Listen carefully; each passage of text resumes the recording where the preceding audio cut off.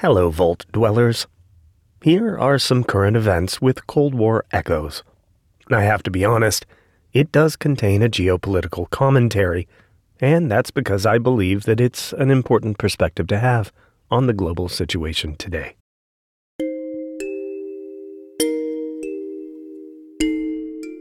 It edges close to opinion, but worry not.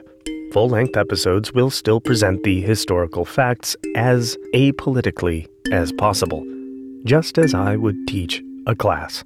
But to soften the blow of a weighty monologue, I bring gifts.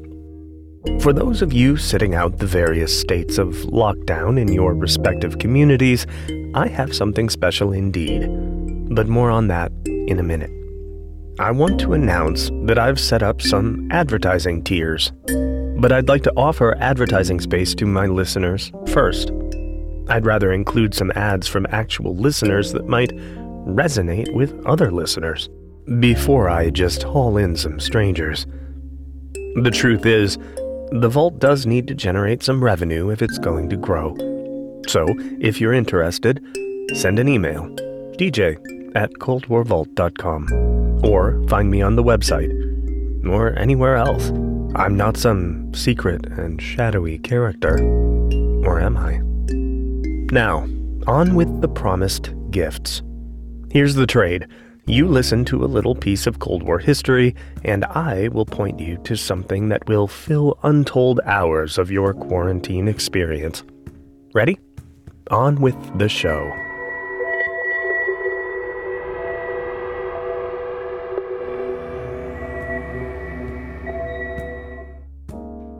Joseph Stalin was an autocrat and had a decidedly amoral streak. He was also an avid fan of film.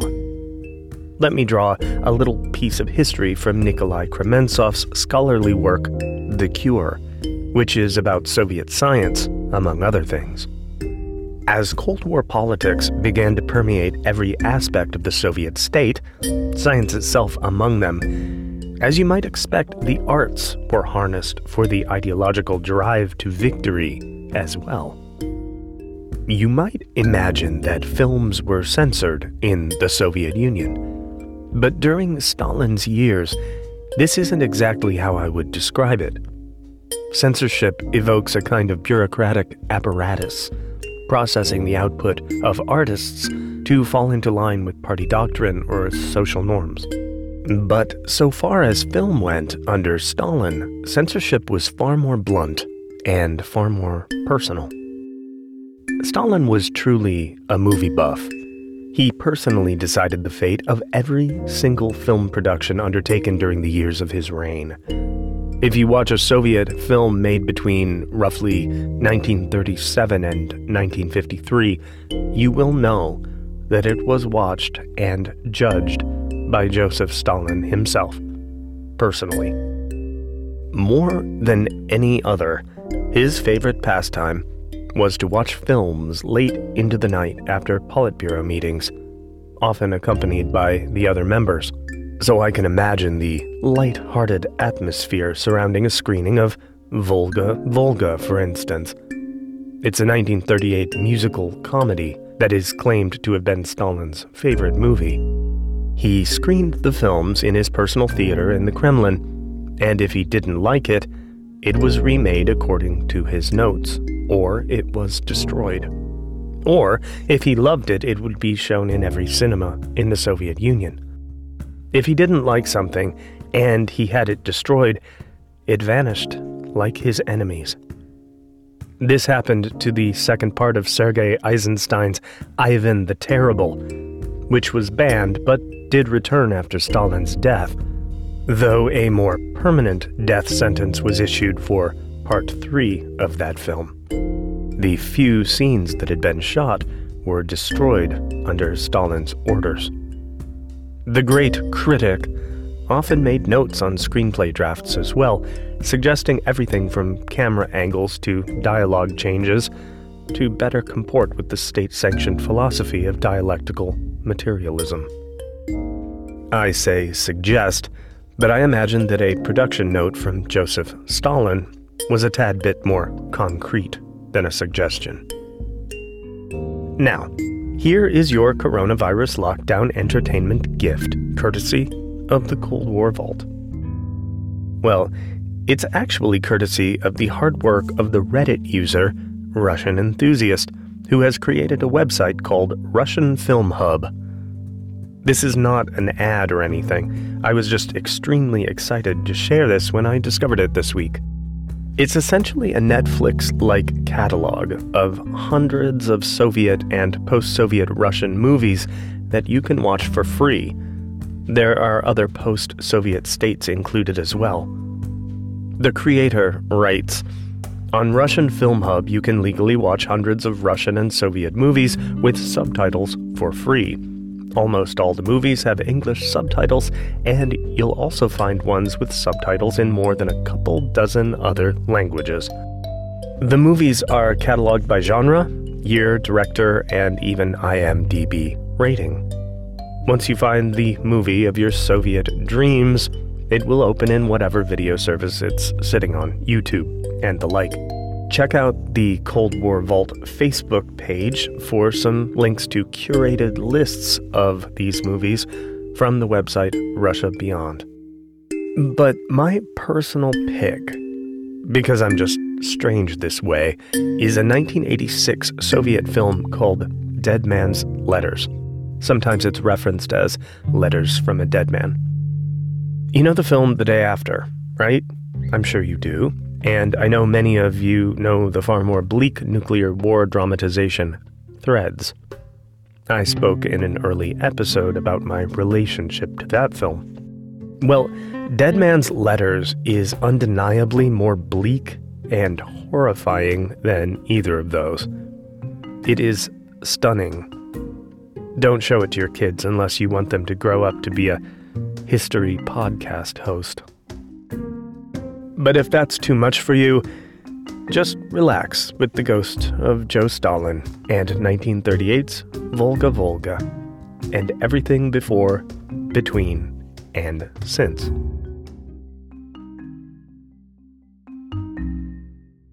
Should we look at a serious take on events? Alas, I think we must.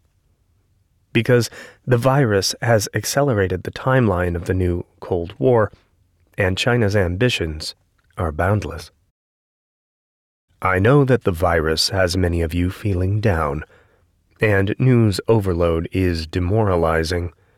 But given the nature of this podcast, I do think it's necessary to touch on it from time to time, because whether the crisis is real, imagined, or manufactured, it has laid bare a fundamental societal schism between China and the West. A fundamental incompatibility of the two systems, the near certainty of conflict, and, as always, the Communist Party of China's almost pathological inability to take any action without doublespeak and duplicity. I'm still wrestling with some geopolitical science perspectives that assert that the current situation is somehow different from the 20th century Cold War because of globalization and the mutual economic reliance between the United States and China. That was always the case with the Soviet Union also. It really was. Maybe it just wasn't always so obvious. There is, of course, the abstract way that the Cold War supported the military-industrial complex in the United States. And remember, for as sinister as that term might seem to many of you, and possibly to Dwight Eisenhower, who coined it, at its foundation, the military-industrial complex is made of people. They're individuals working for Boeing or Lockheed or Raytheon who take home checks that go to grocery stores, truck drivers, and farmers, and everyone else. So, the 20th century Cold War was hugely profitable in that regard. And the Soviet Union was reliant on the United States as well, in many ways, but its agricultural infrastructure was tightly tied to the U.S. In the early 1980s, Moscow began to buy grain from the United States again after the partial grain embargo of January 1980, which was a very dangerous response to the Soviet invasion of Afghanistan. Moscow resented the fact, but they picked up where they left off, buying grain from the U.S. after Reagan lifted the embargo. Stalin's tenure in the top job in the USSR had a chilling effect on the economic cooperation between the United States and the Soviet Union. But after a few years of thaw, by 1963, for the first time since World War II, the USSR contracted for a massive purchase of grain from the U.S. There was no way that its method of agriculture was sustainable without external support, though that support didn't always need to come from the United States. In any case, the massive Soviet famine of 1932 to 1933 was very much still on the minds of post-Stalin leaders. That disaster killed millions upon millions of people. The Ukrainian Holodomor was a part of that famine, and I spoke about that briefly in episode 14, Chernobyl and the Russian woodpecker. So, to support its very rocky agricultural model, by 1972, the Soviet Union was a regular buyer of ever-increasing quantities of U.S. grain. By the early 1980s, it had turned from a net exporter of grain to a net importer. Its economy and the health of its people were reliant on trade with its Cold War adversary, the United States.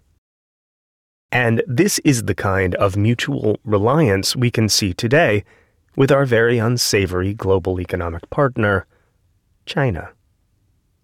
While one hand waves and shakes and signs trade deals, the other authorizes ever more dangerous engagements in the South China Sea. It is a delicate but theatrical balancing act that promises both unrestrained economic growth and unconstrained world war simultaneously. And that seems like a very Cold War to me. At the risk of oversimplifying a gargantuanly complex topic, a fair corollary can be drawn between the current situation with the U.S. and China and the U.S. and the Empire of Japan in the pre-World War Pacific. War on some scale had been a clear possibility for 20 years, as Japan expanded into Southeast Asia and very visibly exerted its military might. But the U.S. and Japan remained trading partners right up until 1941. It was when a U.S. policy of resource strangulation went head-to-head with an imperial Japanese policy of geopolitical expansion that there was no longer room for a negotiated de-escalation. Japan was put into the untenable position between a rock and a hard place, as they say. The Japanese military made the decision to take action before the gas tank ran dry. Again, it's simplified, but that's the gist. A historical counterfactual, which is probably worth pondering in this case, is a similar situation with the Soviet Union. That is, what if mismanagement from Moscow and a couple of natural disasters, like drought or crop failure, created a famine like the 1932 crisis, but placed it in 1982 instead? And the United States wasn't willing to subsidize the Soviet agricultural project, or the disaster was on such a scale that no amount of international aid could help. Domestic unrest, destabilization of the government, loss of authority. How desperate does a nation need to get before it has no choice but to take what it needs by force?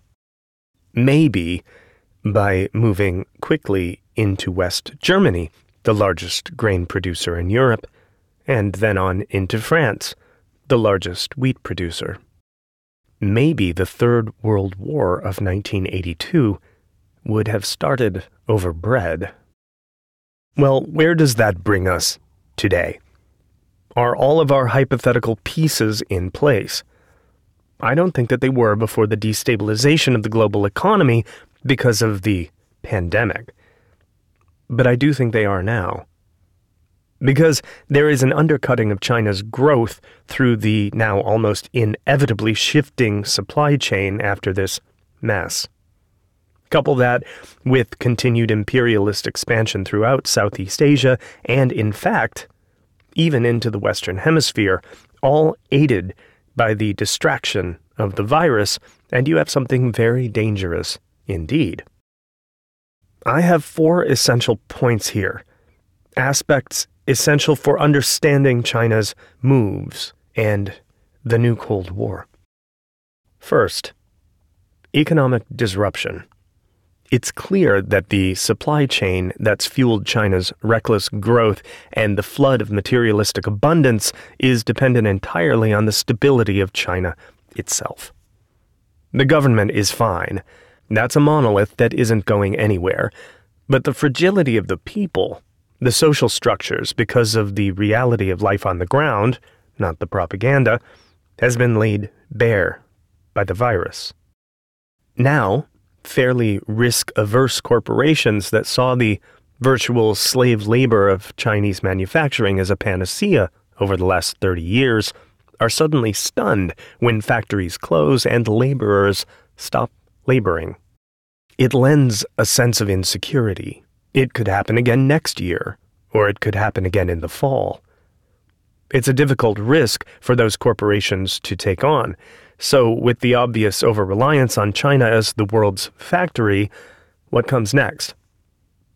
Well, the most obvious move is for manufacturing to shift away from the other side of the planet and back to, in the case of the United States at least, Latin America and the Caribbean. And wouldn't you know it, China has made a sizable footprint in those regions, in everything from capital investment to technological infrastructure, to the extended propaganda messaging campaign that greets you anytime you interact with a video or an article or a shared post that deals with China. Since 2005, $141 billion in loans have gone to Latin America and the Caribbean region. That's more than the World Bank, the Inter-American Development Bank, and the CAF Development Bank combined. But something is different now. Something's changed. China's economic growth, because of the virus and its impacts, is now negative for the first time in 30 years. So, it's time to cash in on those investments. Second, the trigger for a geopolitical gambit. The economic slowdown and the wider pandemic are the triggers for the initiation of a new stage in China's long game. You will have seen it in all of the messaging, all of the narrative, the donations of masks and protective equipment to the U.S. and other nations, the forbearance or forgiveness of some of those $141 billion in loans to Latin America and the Caribbean, and Africa too, I should add. The assertion that the Chinese method of containing the virus had the miraculous effect of reducing illness and death by 2 orders of magnitude over every other country in the world. It is now in the process of creating a false equivalence between the authoritarian state of China and liberal democratic governance. This is an intentional project of confusion that paints the Communist Party of China as somehow benign and the rest of the world's governments as uncaring and inept. If successful in changing minds and turning governments to the East, China will have won a strategic victory over the West, even without its perpetual saber-rattling. This was always the plan, but the pandemic has accelerated the timeline. Here's how China is actively shifting the narrative. Through various propaganda outlets, the CPC is obfuscating its own essential role in the spread of the disease in late 2019. It shifts blame. In one particularly ham-fisted effort, it blamed the United States for somehow bombing Wuhan with the virus. But that's fine. Sophisticated consumers of news in the West might identify that as absurd from the start, but the intended audience might be the more willing ears of some of China's economic marks in developing nations with existing unfavorable sentiments toward the United States, like Venezuela, for instance. China has blamed the global spread of the disease on the failure of the United States and its allies to control the spread, while its own technical prowess spared its people the worst of it. By extension, an alliance with China will offer unprecedented opportunity, growth, safety, and security. The message here is China has conquered the virus, and now it's poised to save the world. It will only be necessary for those prospective recipients of Chinese largesse to accept the methods that delivered such a visible victory over the global pandemic, where other nations failed so miserably. Those are media blackouts, scientific censorship, mass deployment of highly intrusive surveillance technologies, and dominance by the party leadership of all aspects of citizens' lives. And prosperity and safety will follow. So that is the package. That's the outer shell of the house of cards.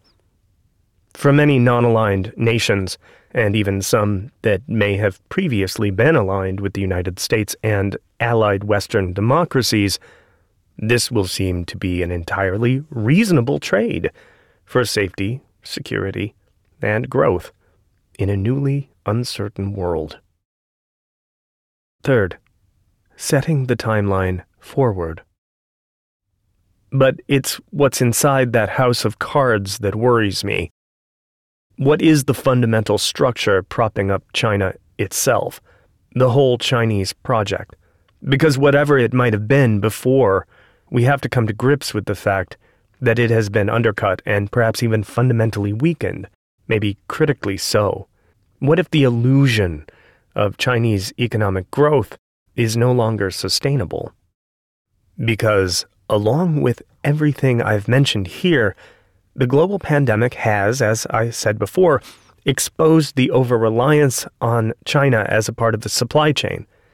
Any shift to North American partners, trade partners throughout the Americas, or even hemispheric trade partners will undercut China and its commitment to unrestrained economic imperialism.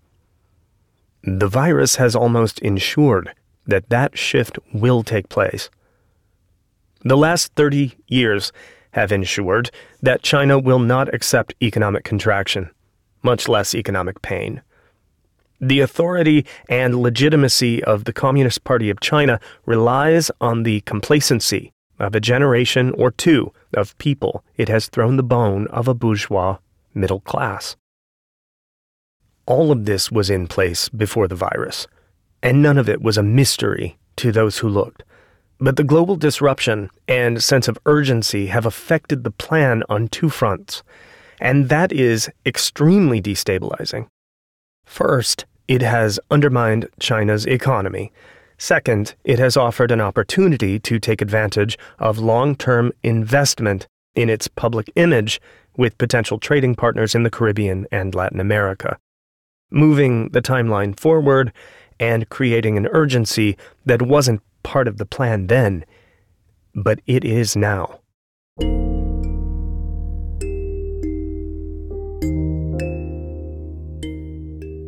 We will begin to see China exert new levels of pressure around the world. We already are seeing that. Filling power vacuums, exploiting distraction, and taking advantage of unprecedented economic disruption. Unprecedented since the Second World War, anyway. There is one more essential component that makes this conflict into something more like a slow-burning crisis. It's something that simply cannot be ignored anymore. Something that has been ignored in order to gain and retain the good favor of a cynical adversary and a clear and present danger. Fourth, when the Cold War fails, make sure you can go hot. For years, China has been exploiting perceived loopholes in international law to turn rocks and reefs in the South China Sea into islands and outposts. This means that each declared legitimate presence creates a 200-mile economic exclusivity zone. It's an island-hopping campaign. Though this has been happening for years, I want to talk about what they did in just the last 2 weeks. In clear violation of the territorial claims of Taiwan, the Philippines, Vietnam, Brunei, Malaysia, and Indonesia, China has invented a new city that, unlike most actual cities, encompasses 2 million square kilometers and 200 maritime features, mostly rocks and sandbars. Or they were rocks and sandbars. Mischief Reef off the coast of the Philippines has been filled in with dredged sand and turned into a Chinese military base. Radomes, surface-to-air missiles, fighter jets, and the runways to launch them. At least 6 other coral atolls have been dredged and turned into similar military bases. In 2018, long before the pandemic, Commander of the U.S. Indo-Pacific, Admiral Philip Davidson, said to the New York Times, "China is now capable of controlling the South China Sea in all scenarios short of war with the United States." The close flybys and territorial friction that have been going on for some time aren't just a general historical backdrop to the pandemic either. Just a few days ago, last Tuesday, the 28th of April, the Chinese Navy announced that it had expelled the USS Berry, a guided missile destroyer, from Chinese territorial waters with scrambled fighter jets. The U.S. Navy denied the claim, but 24 hours later, it sent the USS Bunker Hill into the same territorial waters. I want to be clear, these are waters in the South China Sea that have been claimed by China with their island-building campaign, but I'm not sure that really makes a difference in the great scheme of international conflict. You can be legally right and at the wrong end of a gun at the same time. But in an effort to test the readiness of both the U.S. Navy and Air Force, China has been pushing hard on the edges of the South China Sea since the beginning of the coronavirus. And please do believe they will learn a lesson from any sign of weakness or lack of readiness in that theater of operations. It will only get more challenging and dangerous in the weeks, months, and years to come as the Chinese build more runways and ports and bases. But don't expect any of these to remain in the sphere of influence you see today. Because as the global pandemic evolves, it becomes more apparent that it is the opportunity Beijing has been waiting for to push these games into the Western Hemisphere. And what conflict will erupt then is entirely a function of what kind of opposition the West can mount now, before it's too late, if it isn't already. Now, if that isn't all just a fine explanation of why it's the Cold War all over again, why it's real and present and just as dangerous, then I guess I just haven't done my job. But don't give it too much thought. Worry will just lower your immunity. Anyway, go watch some Soviet movies. Be well and be wise in the ways that history comes back to haunt us. Until next time.